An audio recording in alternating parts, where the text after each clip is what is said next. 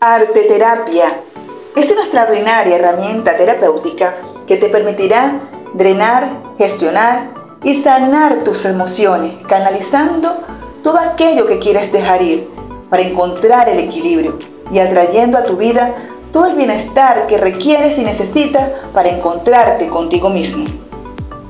Vas a buscar una hoja blanca, la vas a dividir a la mitad y con un pincel y acuarela darás pinceladas de diferentes tonalidades de acuerdo a tus emociones en una misma dirección.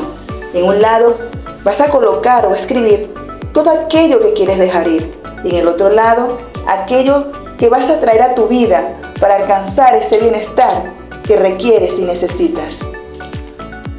Mientras escribes, ve respirando y conectándote con tu respiración. Vas a escribir todo aquello que quieres dejar ir, tus inseguridades, los miedos, las preocupaciones, el estrés, el perfeccionismo, los pensamientos negativos, la ansiedad, la tristeza, los malos recuerdos, las quejas, los malos hábitos y tus debilidades. De esta manera lo vas a dejar ir para luego reencontrarte y escribir en la segunda parte todo aquello que quieres atraer a tu vida.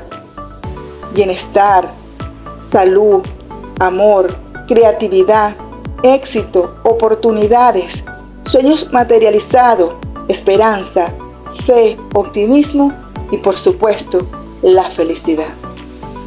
La intencionalidad de la arteterapia consiste en desarrollar habilidades socioemocionales, drenar y proyectar tu sentir con la intención de reencontrarte con tu verdadera esencia y brillar con luz propia. Se puede decir que la arteterapia es un medio para explorar tu mundo interior. Es un apoyo emocional para el autoconocimiento. Ven, anímate y descubre el poder de la arteterapia. Atrévete a sanar desde adentro hacia afuera.